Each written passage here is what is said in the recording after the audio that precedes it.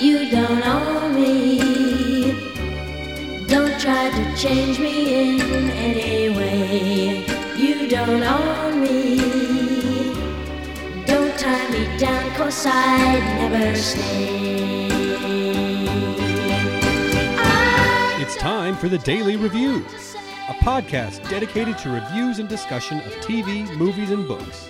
Look for us at Daily Review on Facebook and Twitter, and dailyreview.com on the web. That's DALEY review.com. This is Paul. This is Caroline. And today we're going to discuss the 7th episode of the 3rd season of Hulu's The Handmaid's Tale. This one is called Under His Eye. I think it's a reference to the way that all the events in this episode that kind of remind us that for whatever gains we might have thought that June might have had in her little adventure, she's still in Gilead and things are still happening the same way that they did in the first season. I agree. It definitely had that feel of like back to basics, back to that old school stuff that we'd been dealing with, for a long time. A lot of the same relationships came bubbling back up, and a lot of the same obstacles came right back. Let's go to our story with Emily. She was one that we had been, sort of just touching base with now and then as she's been back in Canada with her wife and her son, Oliver. They've been still trying to find their way. Were you surprised to see that the Swiss would go and interview Emily as a part of this larger questioning to try to figure out whether or not to return Nicole? Let's see. She was involved in bringing the baby across the border. On that score, no, but on the questions that they asked her, yes. I was scared with the questions that they asked her because in many ways it feels like she's in danger of being extradited herself for crimes against Gilead. It seems like if they wanted to pursue prosecuting her for things, especially when they said, did you do things that they would consider illegal? What is going on, Paul? Do you think that we should have actual concern for Moira and Emily and all of the others that have gotten out so far? No extradition treaty, but I guess that comes up later. I wonder how retroactive such things are. That's a good question. You know what I mean? Yes. The term grandfathered in applies here. We did look up what the extradition laws having to do with kidnapping. And one of the things that struck me that was just really interesting in the way that it's worded. Again, if you guys don't remember, Atwood's whole premise was that all of her little parts that seem so scary to us are actually being done in the world today or have been done before. So things like, genital mutilation or, women's submission, all kinds of stuff like this. These are all things that are done all around the world. And so I wanted to see if there was something in the laws about a child across borders, if there was any kind of treaty out there. And the thing that struck me in the wording was that the child is to go back to the circumstances that they were in immediately prior to being kidnapped.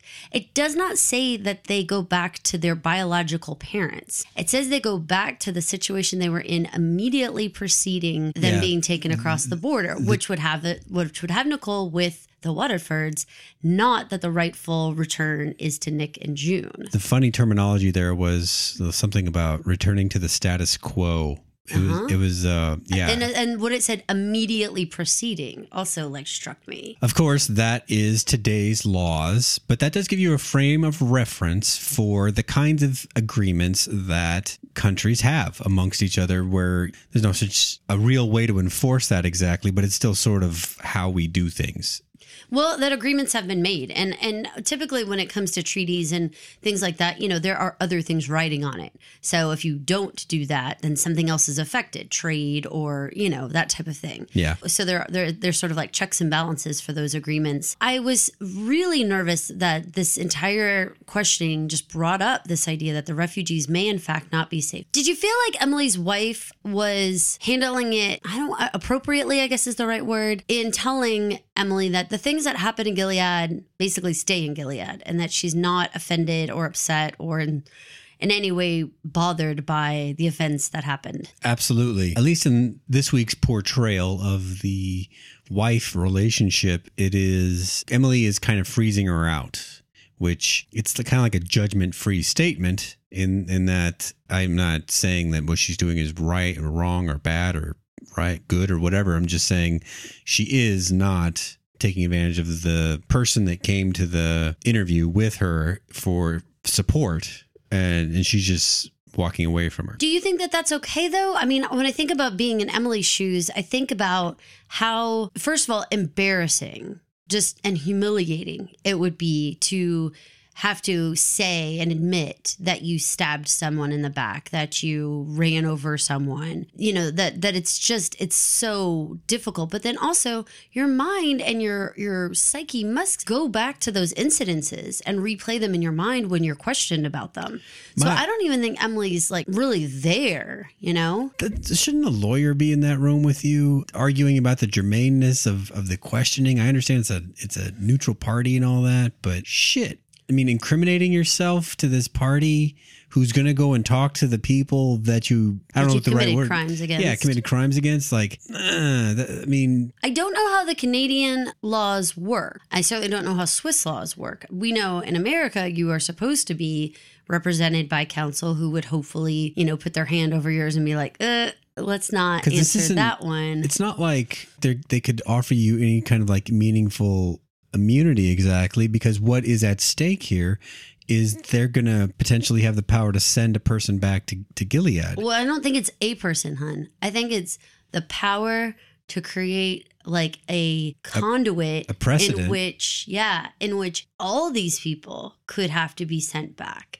Anyone who committed any crime should have to stand trial in the country they committed the crime. And that's where we get into the opening conversation of Moira and Emily.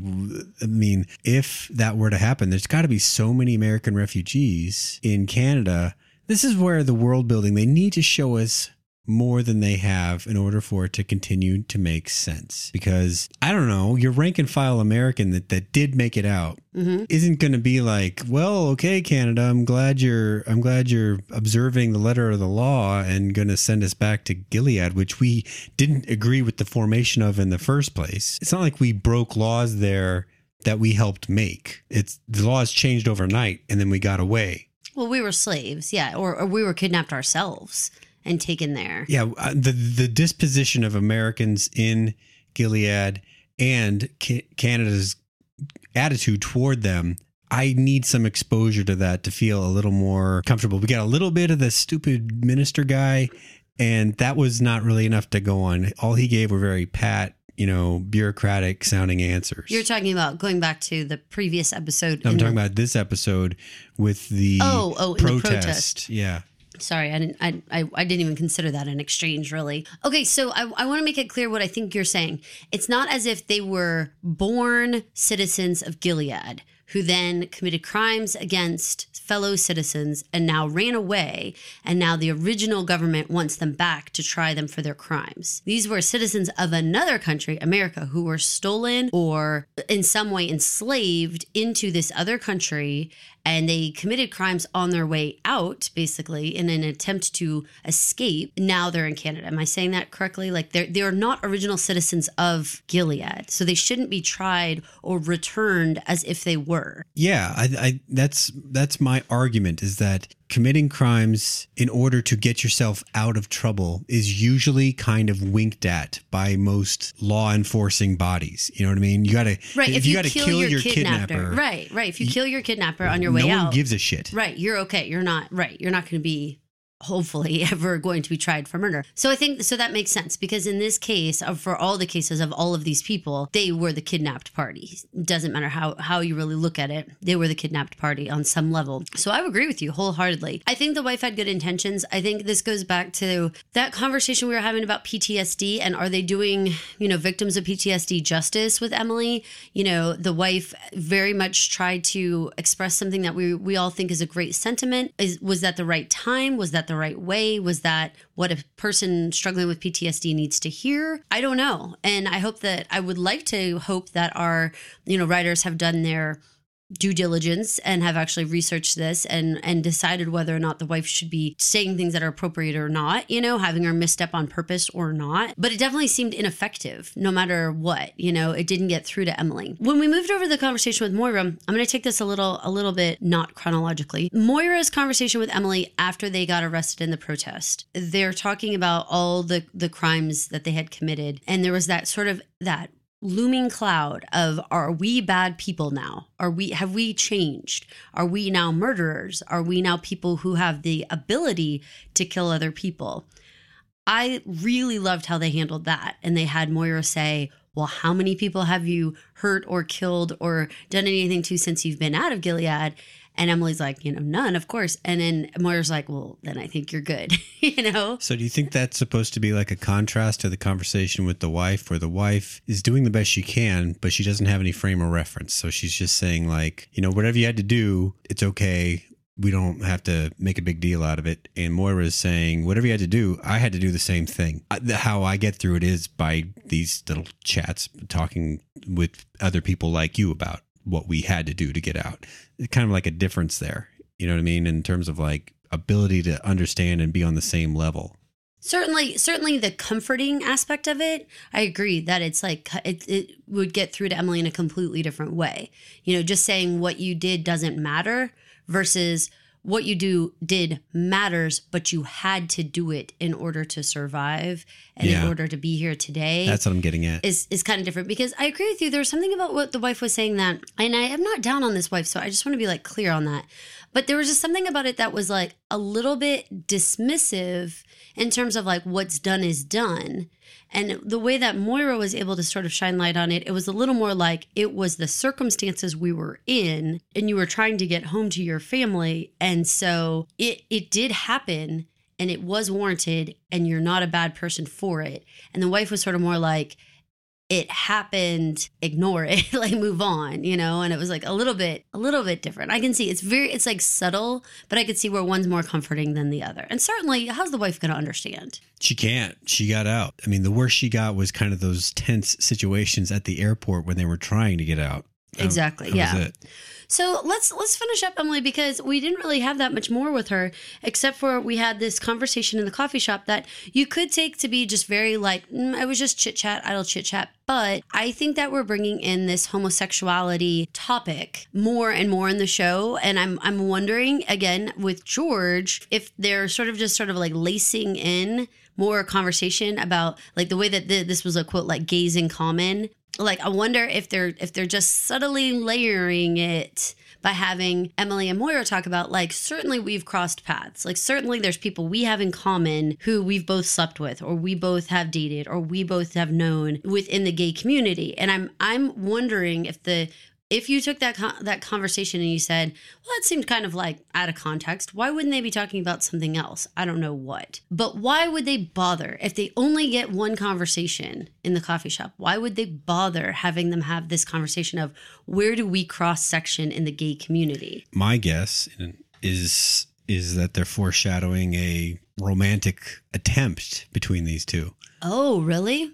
That's my guess. Okay, talk to me. I don't know that it would work. It's just more like I could see it coming as like I said, an attempt. It's funny because until they were having that conversation, I had forgotten that they were both gay, as funny as that is. Like, I was like, oh, I guess they could be attracted to one another and be interested in dating with one another. I wasn't thinking about that possible connection with them at all. So interesting that you say that like maybe it will end up that it's more comfortable for Emily to be with Moira anyway, because she already knows her. If George is gay, isn't that potentially like a little high on the representation meter? There's only like 10 characters in this show, and that would be 3 gay characters potentially. I'm just saying the numbers aren't there for that to be represented in such a high percentage, given how that population is treated in this future. It is, I suppose. But my main thing is that I feel like this entire episode was foundational and laying the groundwork for like what's going to happen next. Yeah, I agree. We have episodes where things happen and we have episodes where we're sort of like setting people up to that next thing. Yeah. And I'm just wondering, last week we talked a lot about George being in Fred's space and a lot about how this sort of like, was this a sexual tension or was this just like male domination? And then we have, the women talking about, maybe you're right, right. Maybe this is just going to be moving towards a situation where two survivors of a similar incident have a better chance of making a connection and having a successful life together than a survivor with a person who wasn't a part of it. Maybe that's it. It has nothing to do with gay or not gay. Just has to do with that Moira and Emily experienced the same thing. If you were in a fire together or a terrible thing, you could understand each other on about that, and somehow then you could make a love connection.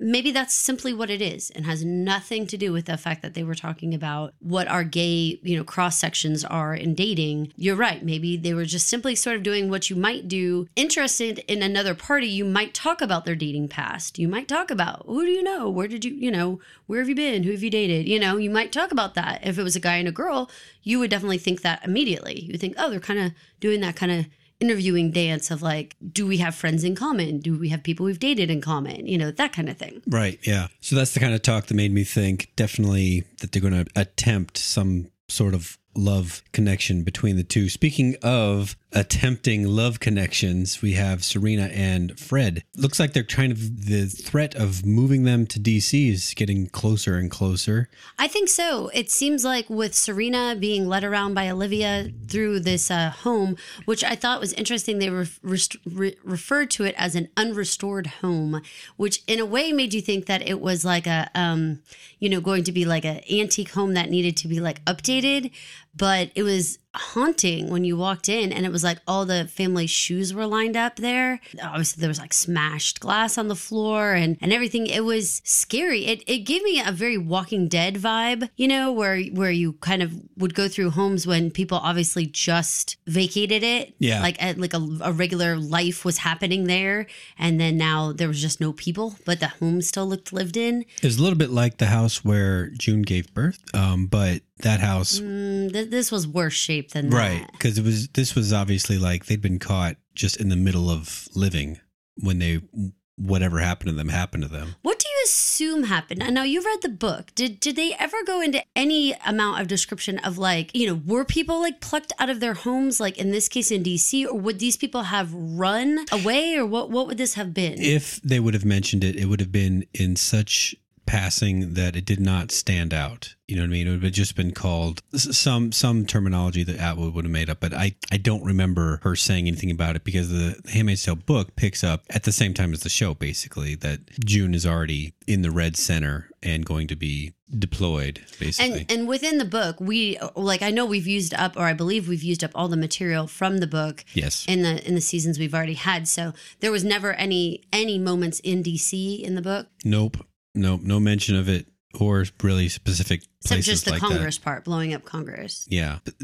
Again, the book is just like the show. It leaves a lot of the world building up to the imagination of the person engaging with it. So, which I appreciate. I mean, it seemed to me like the way that Atwood wrote it, it was more like a snippet in time, which I actually appreciate books like that. I enjoy short stories. I enjoy when you leap into someone's life right when something pivotal is going to happen and you kind of explore that journey with them and then you leave them. I don't need to go like birth to death with a character in order to have a fulfilling storyline. Do you find it like that? Like, do you have to know all the backstory of your main character, or can you just be like, this is where they are at this point in life and like something's about to happen and that's where the story lies? There are stories that I like that are like that. Game of Thrones feels kind of like that in a way. Like it's so detailed, there's people that officially know everything that there is to know about Westeros or whatever. But when you talk to Handmaid's Tale fans, nobody knows shit. They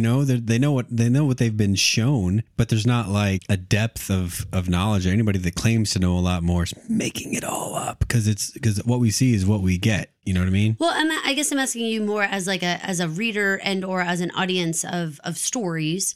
Do you prefer when they give you the full gauge, like birth to death of your character, or is it okay to just jump in where their story got bananas and where like sort of that's the story the author wants to tell, the story of this chapter of their life, and you don't necessarily get all the beginning and all the end? Are you okay with that, or do you prefer stories that give you all the backstory on both sides. I'm going to say that I prefer thicker backstories. Like, you don't need to start there, but if you say a few sentences along the way that like fills in some of those blanks, like I grew up in Florida, whatever. Obi-Wan Kenobi says, I once fought in the Clone Wars, and bam, that's like spinning your brain cogs, like thinking, well, what are Clone Wars and how what do you mean you were a general and all that kind of stuff? It's like, that's the kind of stuff that I really do like. I appreciate that. So for me, I feel like there's a lot of this book that very much relied on the idea of just jumping in at one point in the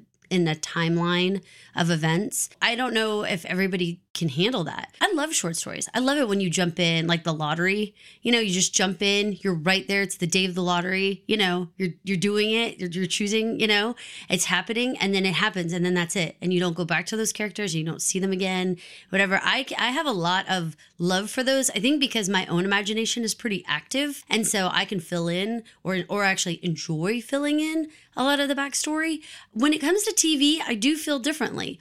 I do feel like certain relationships have to feel earned to me, as opposed to just jumping in and being told these two love each other or these two hate each other. I got to know why. I got to know more. I don't know if that's a difference between books and TV. They're the same age and they're in town together.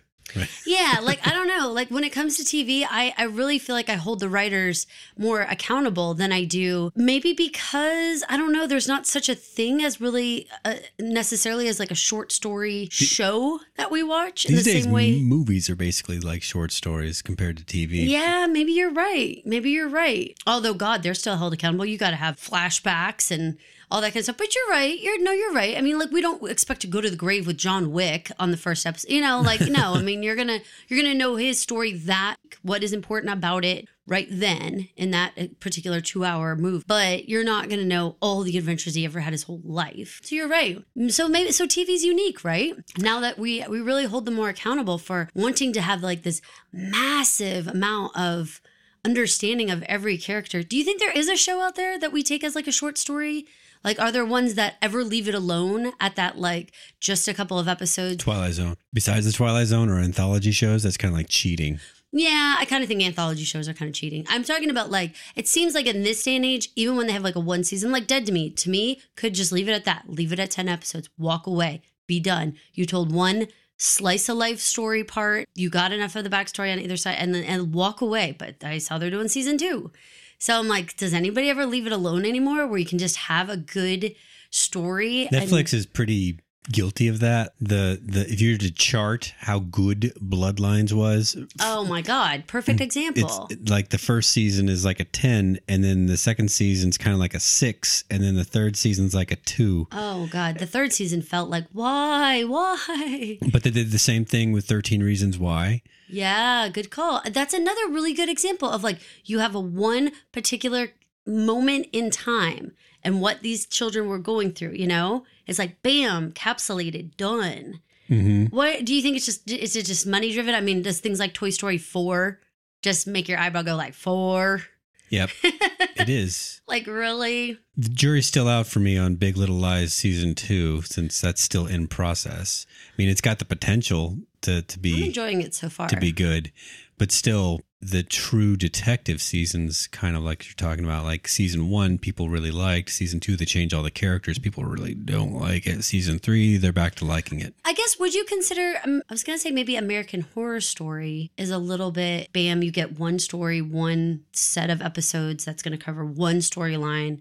We're not going back to the beginning. We're not going to the end. Like, you just get this one chunk. That's right. And that's kind of all you get. Right. I again, like, I'm kind of asking our listeners, like, for you guys, and I do feel like the medium matters. Like, if it's a movie, obviously all of us can handle it. We are kind of accustomed now to movies being like one chapter of a larger story. We actually expect that. Can people handle it when it's not? When there's not a part 2, when there's not a prequel, when there's not a, you know, all the crap that's supposed to give you all these detailed things, the fan fiction or whatever. Can we ever just have a story anymore that's like, no, you just get this.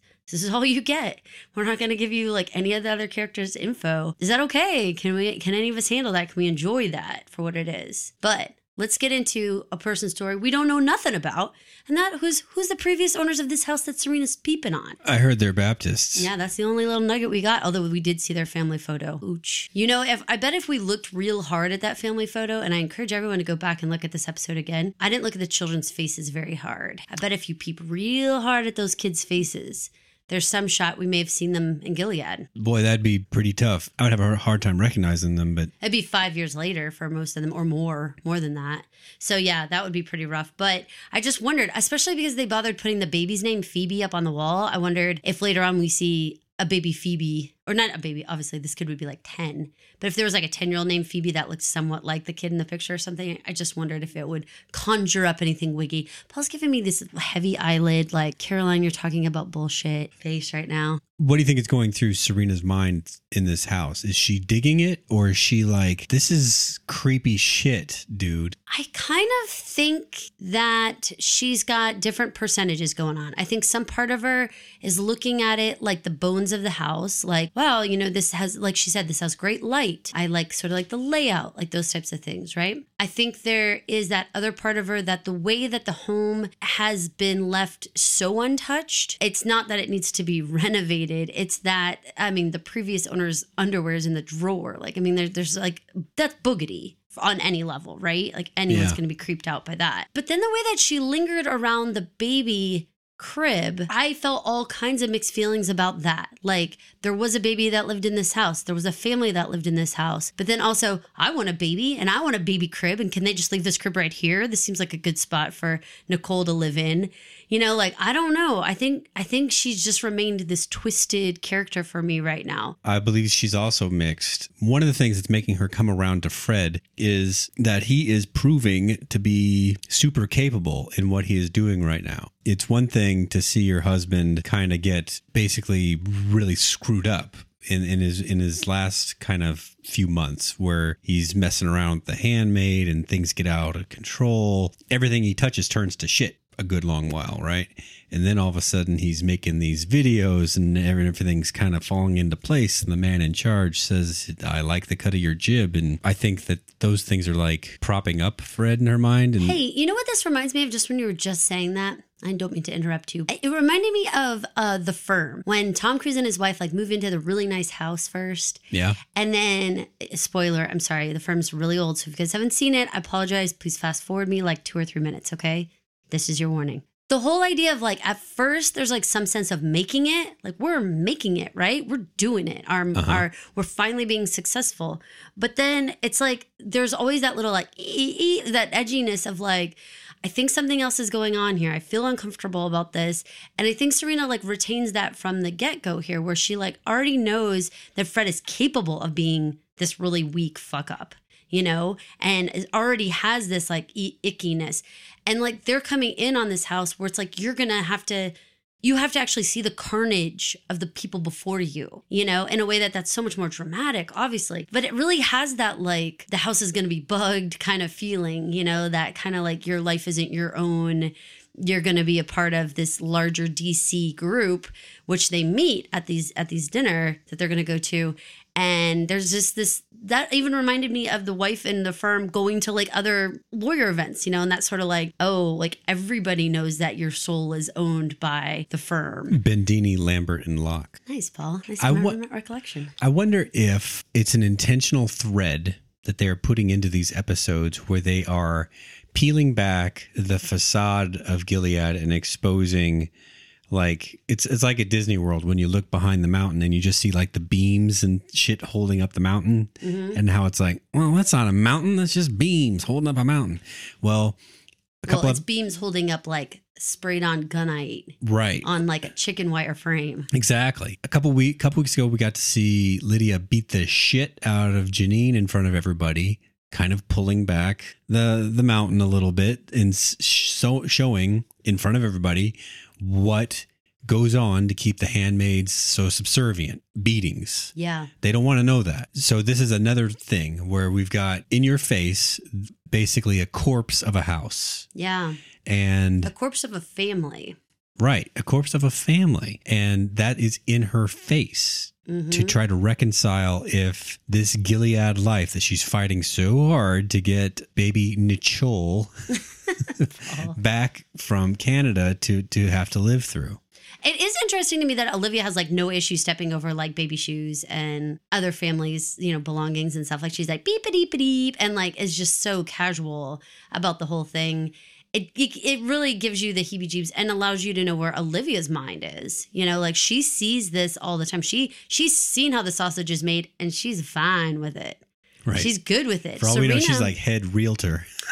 Well, yeah. I always, again, in the sort of like eyeballing kind of stuff about this kind of stuff, does it make sense that the wives would make decisions having to do with houses and or walking her around? Like, I don't know. In this whole world of like women are less than and women are you know, just subjugated classes, it makes me feel like, why would Olivia show her around? I mean, it seems like there would be a male person in charge of them. Well, they're not buying the house. No, I wasn't talking about that. I'm talking about the freedom that these women would have in such a strict society. Oh, their wives, doesn't though. Actually fly with me. Wives get to kind of, I think what? There are places Not they don't much. get to go, but yeah, they go on walks. They go on plentiful walks. Oh my God, they can walk.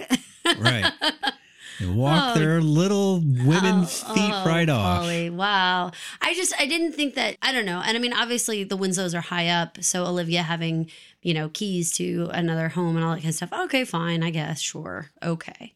Let's talk about the Winslows for a second. We have George and Fred having that little meeting. Now, I was dismayed to hear that Canada is like willing to talk. I was like, ugh. But I mean, I saw this coming. Freaking Canada. Why are you surprised at this concept that keeping the baby in Canada actually provides them a whole lot of leverage? The leverage that I envision that taking the form of, to me, is the longer that Canada is perceived as hanging on to this baby by the world community, the worse it gets for them. You know, there might be other countries that are like, well, just get back the baby already. You know, like that sort of attitude in wherever it is that diplomats meet in this post-America version of the world. I don't know if the United Nations is still a thing or not, but I didn't see it coming that Winslow would use the baby like that.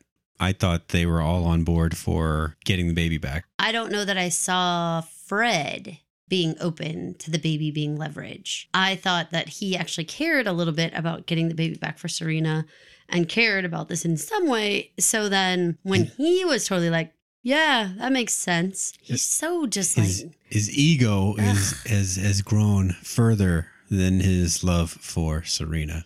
Yeah, so and we also had that like uncomfortable moment again where I felt like George was way too much in Fred's personal space, grabbing him by the elbow, pulling him in. I know that that's all very business deal, kind of mafia-esque, but it just seems so inappropriate. Like it just seemed like, again, I don't know if this is dominating man or something more. I don't know. Is every interaction going to include touching and being in each other's faces? The only reason I would stand that close to another man like that is if we were at like a party and I needed to hear what he had to say. Yeah, like you lean forward to like listen in. Right. Yeah, and I mean, and a little bit what he was saying wasn't for public consumption. He wasn't like, "Hey, everybody, let's use a baby for leverage," you know. Like, but it wasn't crowded either. Right. And they didn't have to talk right there in the hallway necessarily, you know, I mean, like a bunch of stuff. But there's something about George that is giving me the heebs in terms of just like, I just don't quite know what his angle is. I am predicting some sort of dominating scene over Fred sexually. I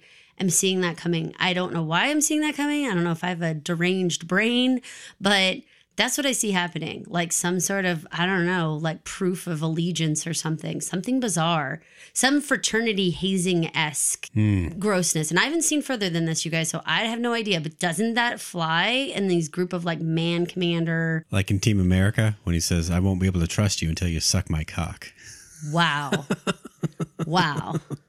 Fred may or may not be keen on sucking Big George's cock, but it looks like he's angling for a little action of his own, given the way he handles himself at dinner. We have Serena and Fred head out to this like dinner, dancing, drinks, soiree, if you will. What was your read on this entire thing? For me, it was just opulence, luxury, so much. They have so much in DC when we know they're like rationing elsewhere. And, you know, if you think just over to the old neighborhood, you know, there wasn't enough stuff on the shelves really. And then like past that, you know, going out to Serena's mom's house where they even had less, they could not have more. Remember the, was it the second or third Hunger Games where they go to the Capitol and whenever they do, they run into the people that take a certain kind of medicine that helps them throw up so that they can eat more of the opulent food that's available at the ball. Yeah, this has that vibe, wouldn't you say? It's got a real throw up medicine vibe. The first thing I noticed being a gal who cares about fashion. Ipecac? That's what Nice. Nice. I didn't know if you were saying cock or epicac there, but okay. Anyway, so the women's dresses, the way that they actually tried to take the wives' dresses and do like different styles with them. Right. There were some backless or I know. sort of backless. Very saucy, right? The chatter amongst the women was not unlike chatter you might hear at any gathering of gals, in that they were being very sassy. And this was quite unexpected to me and apparently to Serena, because they're actually having this conversation that was like ogling the waiters. What do you think about this? I mean, is it like we've never shown the wives to be like sexual creatures? Yeah. Those are like the teeniest bit with Serena, but like that's it. I really overlooked this scene, the way you're keying into it. I just feel like that Serena did like a double take with them. She just had this smile like, I don't know what to say. Because the entire point is to be so subservient to your husbands, to be like so like he's your master, you're like his little like property. The idea that you have sexuality, that you have desires beyond him, that you're looking around, or that you would even populate a party with men to ogle. I mean, that's kind of outside their culture, P, in such a strict part of their world, you know? Right, where they're wringing women's mouths closed, right? Exactly. So that caught me off guard. And the dancing. I mean, Fred comes in like he's never seen her before, which was super weird because they had had drinks prior and had walked down the hall together. But then he looks at her like, what? Is that Serena? She came to the dance? And it was like, wait, you brought her to the dance, douche. And you were like just in the hallway with her. That was super odd, right? Let's put a little pin in it for a second and jump back to the drink scenes, okay? Having drinks, the baby leverage crap actually gets brought up by Serena. That's because she's smarter than him. So much smarter. And she sees the value in what George is talking about without even knowing that George is talking about it. But she's smart. She gets how things work. Were you surprised at all that Fred went back to his I'm the commander and I'll let you know what you're supposed to know Well, see, I thought it was actually more interesting than that. And actually, I was kind of thinking like, I should talk like Fred sometimes. Like if I don't want to talk about something, I should just say preemptively. Like if I could see the conversations heading down a road where someone's going to ask me something, I should just say, and please don't ask me about XYZ because that's not something I can possibly comment on at this time. It's friggin' smart to be proactive like that, as opposed to wait until the obvious question is thrust upon you and then you have to like tap dance. I'm totally gonna use this like in the future and be like, and I know you're gonna ask me when those timesheets are gonna be done, but please don't make me comment on that at this time. I'm just throwing it out there. Don't even. I kind of like that. It's like it is a controlling tactic in a conversation that I've not used before. I'll try it at work sometime. Yeah, see how. Don't try it on me. I'm gonna see right through. I'm gonna be like, fuck you, and you don't ask me for a comment. I'm asking. I wouldn't dream. Okay, so speaking of something else you wouldn't dream to do, dancing. That's for sure. Boy, this scene felt surreal. I wonder if it was surreal. The way that they had every extra on that set looking at them as they danced, even though, they started out pretty... Oh, just box stepping it? Mundane dancing, but they still had quite a bit of eyes on them.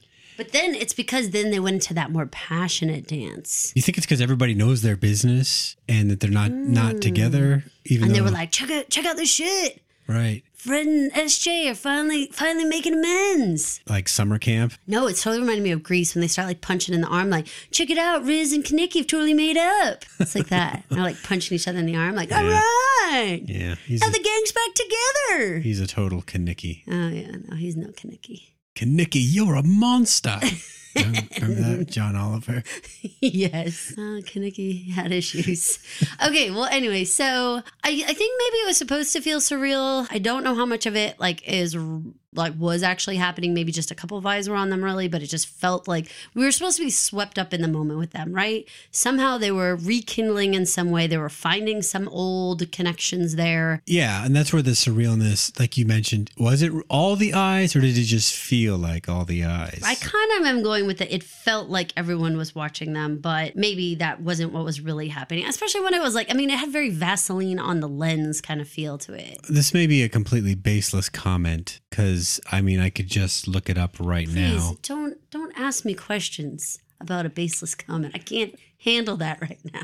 But so much of the look of this season's cinematography, the way that the director of photography set up the camera to use lighting and practical lighting and especially like the lighting that spills in from outside and all that to create lens flares and all that. I just don't remember it being so prevalent in previous seasons. Well, they were typically in the Waterford house, which was so dark, you know? I mean, I wouldn't say that like the majority of season 1, really even season 2 was played out in their home where everything was very dark. And then even when they were moving around, like going to Nick's apartment or anything like that, everything was being in like the dead of night, you know? So this is like the first season that I would say a lot of things are happening sort of, I want to say more out in the open and definitely more this airiness, this lightness. Well, I'm looking, and they do reuse the same directors of photography over and over again. Like, for instance, I'm looking at a guy named Colin Watkinson, who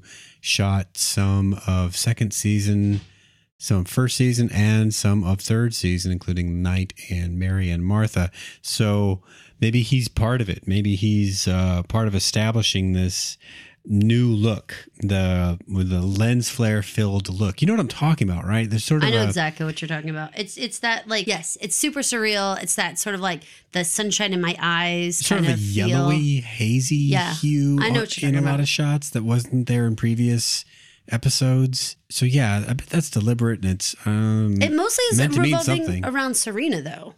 I think it's always wrapped up in her. The meaning of color is freshness or enlightenment or loyalty. But it also represents cowardice and deceit. All that works. All Serena that Joy works. is all those words. All those words. So I don't know. I think that our last week's prediction about the Waterfords heading to Washington, D.C., I think we at least see some steps going in that direction. And if they don't decide to do this, I feel like it's going to be because of these moments that we are now seeing right this moment. The heebie-jeebs about a house that still has like the air of death of another family in it. The cackling of the wives about, you know, staring at other men's butts and stuff. All these moments as the baby being used for leverage. Like there's a lot of little tiny drops that are being placed here that should give Serena Joy a moment pause about like, is this what you want to be doing here? Because this doesn't really fall under, you know, what you thought it would be like. Yeah, there's a lot of struggle there. It's a lot of ignoring of things in order to be okay with what's going to happen. Moving forward, let's head back to the old hood and we're going to talk about June. And man, this felt like a season 1 episode to me. We were back to the grind of the handmaid's life. So we had that like quintessential, like going with your partner to the grocery store and she's dealing with Matthew again and dealing with her. But I really appreciated that the other handmaids, again, they're like really working together more. And they like work to get of Matthew away from June so that she can go chit chat with Hannah's Martha. That would be Agnes's Martha, right? Yes. Did you notice like how many like dairy freezers they had to open up in order to have their conversation? It was like 6. They're like moving down the dairy freezer like lockers. I think they were all like empty. That was the weird thing. At least from our point of view, like they were like mostly empty. I'm not sure. Yeah, that was, it was convoluted, but it just reminded me of you can't do that on television with the lockers a little bit, you know. But the creepiest part of the grocery store to me was that they made mention of that 2 veils came into town that week. And that was with those clasped faces, which means that 2 handmaids either moved in that have rings or 2 people that already live there got rings in their mouths. that's like It's very looming for June, Paul. Very looming. It's like when you live in a certain part of the world and you see the first kind of a bird that signals the change of the season, right? Okay. That- Robin Redbreast, if you will. Right. Spring is here or winter's here. One of those, right? Cardinals. Yeah, sure. Okay. Well, it creeps me out because it means that this is, you guys, I do not see June not having this happen. I really don't. She's so outspoken and she is so like willing to do things that are so against the rules. I do not see her avoiding this. And it's going to be horrible. How are we going to have a main character with rings in her mouth? Or at least we're going to get really close. We might get all the way to being strapped down, before something happens, before maybe Aunt Lydia wigs out and saves her. And I just see it coming. She did get some information from that Martha, though, about where Hannah is located, the guardian that she can talk to, Parker. Did you think that she was going to try to enlist Mrs. Lawrence, or did you think another Martha, or did you think another handmaid to try to go on this walk to the school? Well, I believe Mrs. Lawrence was the last resort because if you recall, she tried enlisting camouflage Martha and the other Martha was like, nope, not me. And it was funny because she's like, I need to see my daughter. And she's like, yeah, I really don't feel like going out today or whatever. Yeah, no, she was like, my leg's gonna hurt. I don't feel like walking.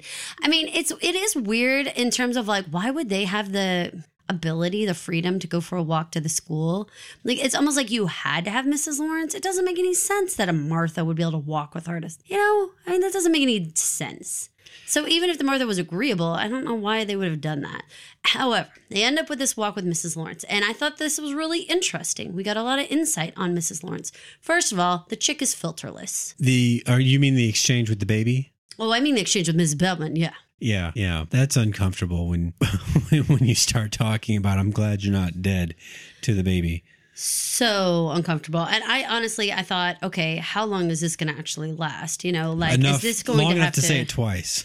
Well, or like, are they going to have to, like, is she going to have the sense to have to like stop this walk? Like, how long is this going to last? But no, June doesn't. She just decides she's going to persevere, which, okay, that gives us an opportunity to find out a little bit more about the Lawrences. Turns out they don't have any kids, but Mrs. Lawrence wanted to try, but she's on bipolar medication. And what it sounded like to me is that they had tried a lot of different dosing with her. And my guess is that in order to have kids or even try, you probably would have to come off your medication. Mr. Lawrence was not willing to even consider that, which I get that. That makes sense. And I'm guessing in Gilead, without proper medical care, that's why we're dealing with so much of what she's going through. Where she just needs to stay kind of hidden away, you mean?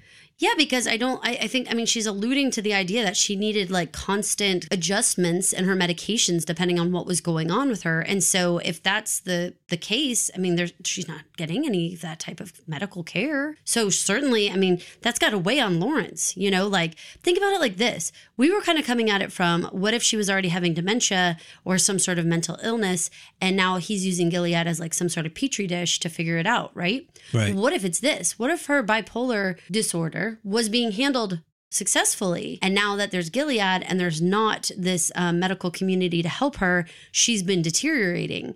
And so now he's working off of a place of guilt, not of a place of trying to save her, but more of a place of like, he knows she's deteriorating and he knows it's the way that this culture's been set up that's part of the reason, or the reason.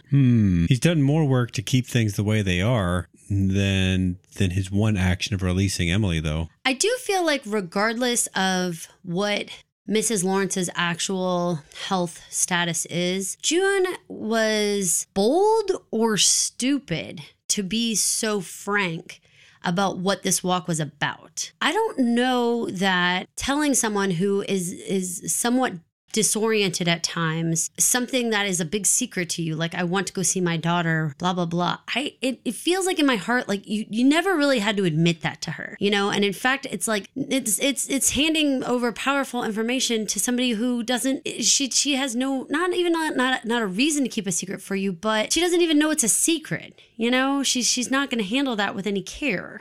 June seems to be blinded by the short-term gain of maybe being able to see her daughter. But by the time they get to the place, I mean, it looks a lot more like a minimum security prison, like super tall walls, like not even like fence, but walls, like very tall. Which, let me ask you this. Do you think that Hannah's Martha knew what the school looked like? Yeah. So then telling June to go there because they play outside at a certain time, knowing that the walls are feet thick, not see-through, what was this? She could never have seen Hannah. So dumb. I mean, given the way that things wind up for that Martha, and then Well, but I'm for asking this you to be all that she was ever going to get out of the But wait, the whole but thing. back up a little bit. What you a waste. said so dumb, but Like- I'm confused. What, I mean, if that Martha knew very well, she could never see Hannah. Why did she send her there? What was the point? Was it that she was going to see if she saw Guardian Parker, Parker would have let her in? How is she going to go in unnoticed as a handmaid? Like, what was supposed to happen? I mean, I'm even missing what was supposed to transpire. That's true. A handmaid would have zero reason to go to an elementary school. Like it would be suspicious 100% of the time. I guess if she was dressed as a Martha, maybe. But she Marthas wasn't. were allowed to pick up kids from school. I know, but Yeah, that Hannah's makes Martha sense. didn't know how she was going to go and show up there. But it just, I don't know. I'm just really shaking my head because it seems like one of those things that's like, as soon as Parker wasn't there, they should have left. Additionally, what was the point of going there if the Martha knew very well that there was no way that June was ever going to be able to actually see. When she said you could see them playing, I envisioned like a chain link fence, wrought iron fence, something where you could see through. Yeah. It never occurred to me that it would be like a stucco kind of wall that like, or cement wall or something that you can't see the children. Puzzling to say the least. Yeah. It only made me wonder if she didn't mind if June got caught. She didn't mind. Like, that was fine. Let her get in trouble. Yeah, I thought about that. Then inevitably she'd be questioned, and then I know it all. None of it really makes sense. This was a really flimsy, strange plan. It was all odd. And what she actually got out of it, the whole like just putting her hands on the wall and just feeling the Yeah. children's voices. I mean, I don't know, you guys. It makes me think back to I mean, you're her a conversation with Serena saying going to go see the baby is not going to help. Like, it's like she has the understanding that going and having these little snippets with a child is not going to make you feel better. So unless she had an actual plan to execute of actually getting Hannah out right then, like had a getaway car, had a change of clothes, had a whole plan, I don't know why she would endure even the thought of just going for a glimpse when she was very easy to understand with Serena. Like, getting a glimpse of your baby is only going to make you more upset, Serena. So then what the heck? blinded by motherhood. I mean, But also, like, no. as a father, that feels like if I saw the wall surrounding the entire place, Which you would see, by the way, from like half a mile away. I'd be Paul. like- you wouldn't have to walk all the way up to the gates to be like, there's a wall. and then we find out that Parker's not on duty. You would just leave. You You would say would. another freaking day. I got to come back when Parker's here another freaking day because they actually have no plan. But now I know where the school is. Now I know how long it took to walk here. Now I know. I mean, you Wow. got some usable intel. Now I know Serena gives me piece of shit tidbits on my kid. Yeah, Serena told me about the idea of this is, remember if there was a certain kid in this area, then Yeah, they. but why do you think this is I don't understand why you don't think this is the school. I think it's the school, but I think this is representative of schools. And June wouldn't have known that. Serena, I think, might have. These secured locations. Oh, these where that you couldn't see through. Right. You never would have been able to Right. see through. So Right. you think it was like false information? a tease. Like, yeah, she's in there. I mean, it's a completely black box, but yeah, sure, she's in there. Wow, super weird.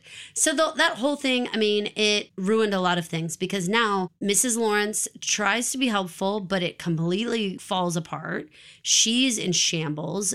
June has to get her home and has to deliver her back to Commander Lawrence, who is beyond pissed. What do you think about her interaction with Joseph when they get home? For a second, I thought he might lose it. I totally thought the way that we both thought she was kneeling at the top of the stairs. She's sitting on it. She was sitting. Yeah. That only matters a little bit, but if you were kneeling, you could fall forward. And for some reason, I just had this imagery of him kicking her in the back and her like falling down the stairs and getting hurt. That's all I thought in my head. Not even pushing her with his hands, but kicking her. Like Sparta. Stay away from, very Sparta-ish. Like, stay away from my wife. Like, I've already told you to stay away from my wife. Told you not to talk about my wife. And you took her outside the house? In fact, we had the conversation about what happens to a handmaid who opens the front door. And you friggin' took my wife out there who you know is sick and confused? His reaction seemed more like we've been saying all along, like the disappointed teacher. Oh, but dude, no, I think calculating. I think there's going to be punishment. We just haven't seen it yet. I do not think he walked away like, I'm disappointed in you, the end. I think he's like, I'm going to go think about what's going to happen to you now. If you think about it, Paul, his wife was the one thing he asked you to leave him alone. It was the one little vulnerable spot. It's the one button. He was like, don't push that button. And she walked right up there and took the button, snatched it and took it outside and got it all wigged out. She's like fucking baby Groot. Yeah. She is. She just didn't do it anyway. So, I mean, do I think she deserves what's going to happen? No, I'm scared. I don't want what's going to happen to her. Do I think it's going to be terrible? Yeah, I freaking do. I don't see how Lawrence doesn't retaliate. What if it's just more of that, I'm the big man humiliating you in front of the other big men business like he did in the parlor that one time? But this is his wife. This just feels different. I don't know. It's my own prediction, but it feels bad. It feels like you did the one thing he asked you not to do in his household. Got one job. Talk about another job, however. Okay. Well, wait. Before I go on. She also did one thing too. She yelled at him about his wife. You should have seen her. She came alive. Like totally, like didn't even just let it lie. When he walked away in silence, she had to have the last word. Joan. I mean, is there no sense of self-preservation anymore? Here's the answer. No, she doesn't have any anymore.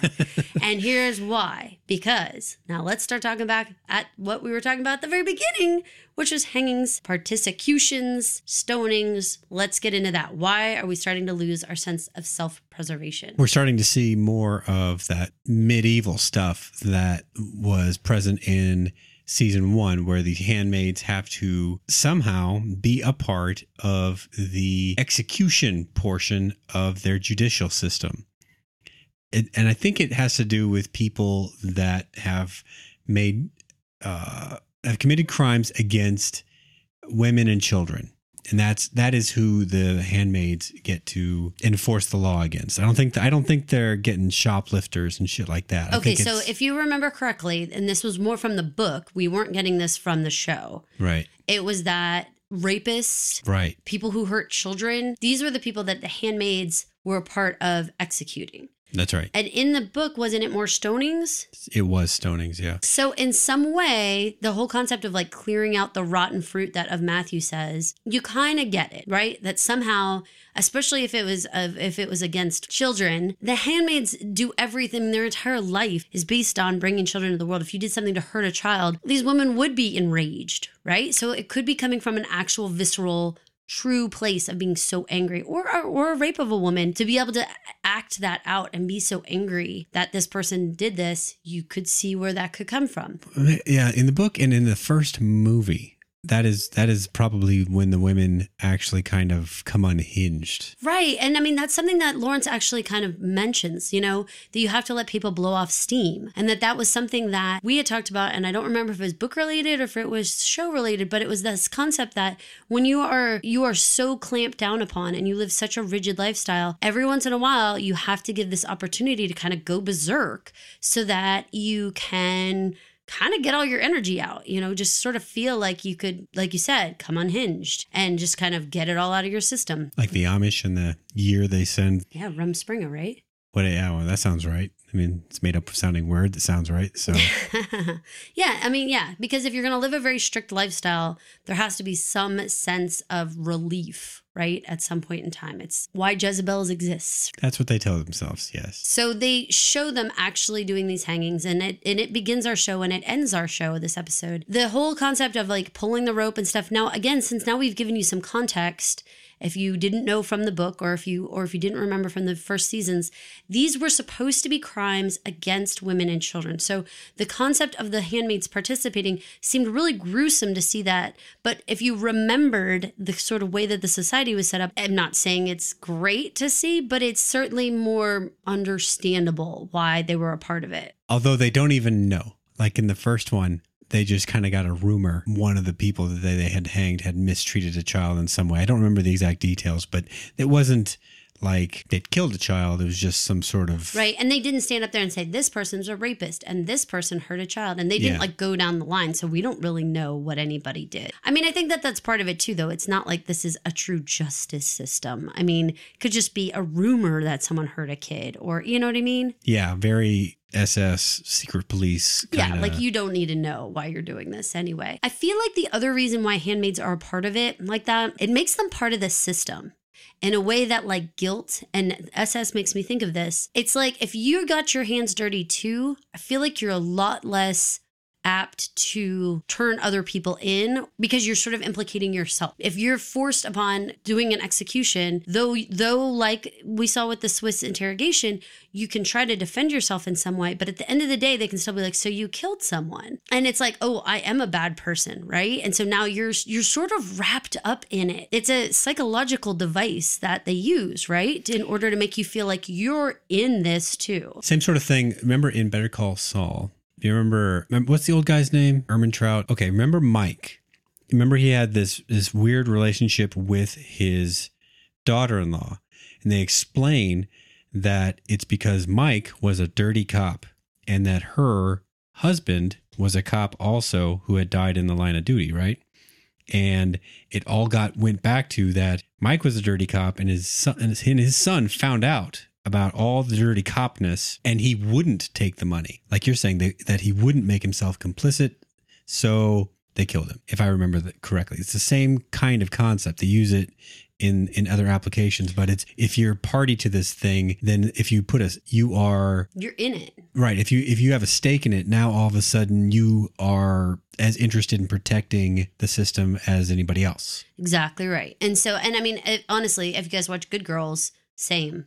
Like, it's the same kind of thing where that's what Rio does a lot, where he tries to make Bree have more stake in the game so that she is not apt to turn because she's done her own crimes. You know, it becomes like the list becomes more even. And it's even though as the handmaid, you can obviously say I was forced to do this. People who are not in there, it's like how the wife was wailing and saying, like, you don't understand the circumstances of why she would run someone over. If you're on the outside, it's like, I just, at what point would I ever be pushed to stab someone? Because Lydia's up there saying it. Everybody has to hold the rope. It certainly doesn't take that many people to pull that, I'm sure. I'm sure there's other ways they could have made that mechanism where a couple people could have done it. But so long as you're holding the rope, you're equally responsible for those people's deaths. That's what they tell them, yes. So now we get to that last... The bookend. Hanging, right. It's, of course, Hannah's Martha that's up there. And it's awful. She sees her. They do a lot of camera work about getting right up in the woman's face. She's crying. She's got her nose is running. They did a great job. That actress did a great job of portraying the fear that you would honestly feel in that moment. I thought June's face, however, was interesting. And now that we've talked it through about what she found at the school, maybe I understand it better. June's face was not terribly remorseful. No, it was very stony. Having just talked about it together, June went all the way out there. For nothing. The walls were not, you couldn't see through them.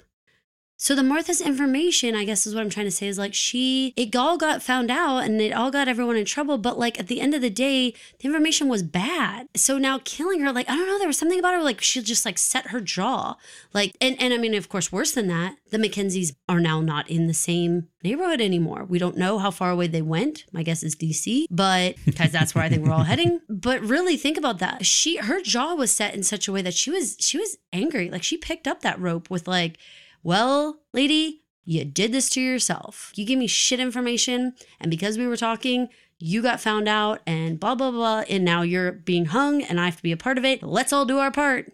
You were dancing the part just as much as I was. And she seemed so resigned by it, and I didn't get it the first time until we talked it through about the fact that the school is so fruitless. And then it's that's why she is acting like that when it goes to hang The Martha, she's just so angry at how dumb this entire adventure to go to the school really was. When did it come out that the Mackenzies were not to be found? Was it just after? Right when that Martha was walking up there, they said, "Hey, did you hear the Mackenzies are gone?"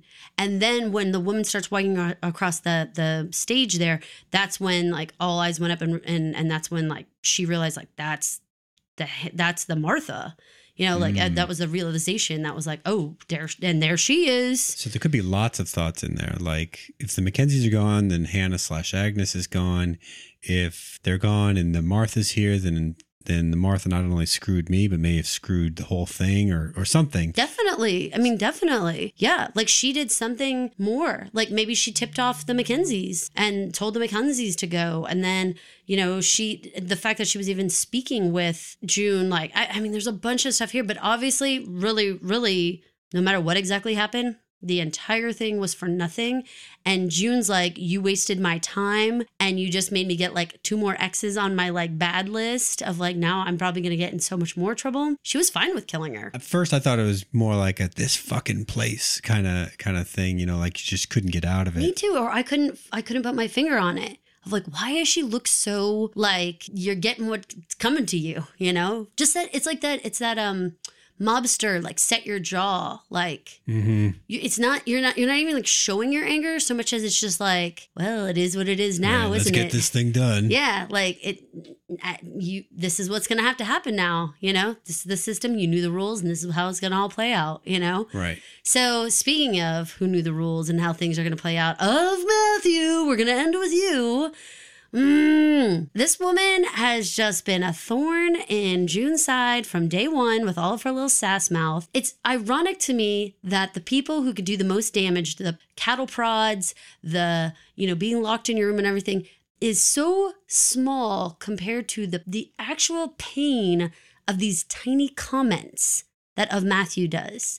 Like those from within your own group of people who are also being held down feel more painful and do more harm and rile June up more than being thrashed her feet, more than being like kept in a cage when she was pregnant, more than all those things. It's this woman's constant need to be like, praise be everybody, that like makes everyone like, you are the worst. You're the thing that makes me go over the edge the hardest. And boy, did she go over the edge. Yep. It's her fault. She told. June's response was, I thought June was going to kill her. I thought June was going to toss her over the edge, bust her head in, something. The handmaids created this cool little wall, sort of like... They did it so smooth. Sort of like Recess, where they're like, fight, fight, fight. But smoother than that, because they turned their backs into the situation and looked out like Sentry Watch. That's even cooler than just like gathering. Did you think she would go all the way? I did. I thought she was going to kill her, and I thought that the rest of the group was going to be like, she jumped. Like, just somehow back June and act like, I can't believe she just felt like that. That was so crazy. The only thing that would have messed that whole thing up is if they found out that she was pregnant, which I don't know if she'd told yet, but that would have been like... I think they did, because she said that the doctor said that her morning sickness was normal. Okay, so that'd be a much bigger deal. But jumping is jumping, and certainly handmaids have been crazy. So I don't know, but I think that they would have covered for her had June decided to just push. She was choking her when she could have just pushed her. You know what I mean? Like she was actually just choking her. I'm sure she just wanted to scare her, but this isn't going to work out. I mean, what's going to happen? Matthew's going to go, you choked me. Right. I mean, what the fallout at this point? Think of all the different things. Think of the fact that she's implicated in the death of the Martha, Hannah being now gone. The Lawrences we're just waiting for the other shoe to drop with Mr. Lawrence. He's not going to let this fly. He's going to punish her in some way. And then now she's been choking out another handmaid who's pregnant. I mean, oh my God, Paul, put all these pieces together. What kind of punishment are we looking at in episode 8? Well, for this season, probably nothing, since June is bulletproof. Stressful, you guys. Stressful on that front. I mean, I get no pleasure out of this woman getting punished at all. I certainly don't. But if you give the premise of the show and you give that this is what's going to happen in a society like this, oh my gosh, she has got so many strikes against her. How does she wiggle out of this? I don't know. Do you have any predictions at all? Yeah, they just don't punish her. Ugh, that's awful. Well, here's what I've heard. I have heard rumors that episode 8 is going to be amazing because we are finally going to get some backstory on Aunt Lydia, and I am so excited about that. Ann Dowd is by far one of my favorite characters. We loved her from The Leftovers, and we are so excited to get to finally know what in the world would have brought Aunt Lydia to this place in her life, and I am so jazzed. My bet is she ran something like a girls' school or a dorm or something where she was in charge of girls. What do you think? I don't know. It could be something so much less than that. I have this background with Leftovers with her that just makes me feel like it could be so much more basic. I mean, she could be like a dental hygienist and like she's just like, as long as I help one person's soul. Like I feel like she's going to end up having a very menial job. She could be like the person who takes the coins at like the toll booth. I don't think she's going to have been in power at all. I don't think that's the way it works. You know, I don't think that they put people who are actually powerful in powerful positions. I think that they, you know? Yeah, that sounds right. It's because these are the people that went along. overthrew power because they didn't have any power. Okay, all I'm right. going with something stranger and weirder I'm like going that. with former Mrs. Garrett. Caroline is going with refrigerator saleswoman. Something, I agree that she could be in a caretaking facet, but something far more like I said, like a dental hygienist or something, or just somebody who thinks they're doing something helpful every day, but ultimately could be replaced by anybody or anything. Like doesn't really have any big power. Bye-bye. Thanks for listening. Catch us on iTunes or your preferred podcast software, our website, dailyreview.com, that's DALEY review.com, Facebook or Twitter, or wherever you find us. Please leave us a comment and a rating to let us know what you think of the show. Thanks for listening, pod people. Thanks for listening to my mom and dad. You don't have to go home, but you can't stay here. Just go home, folks.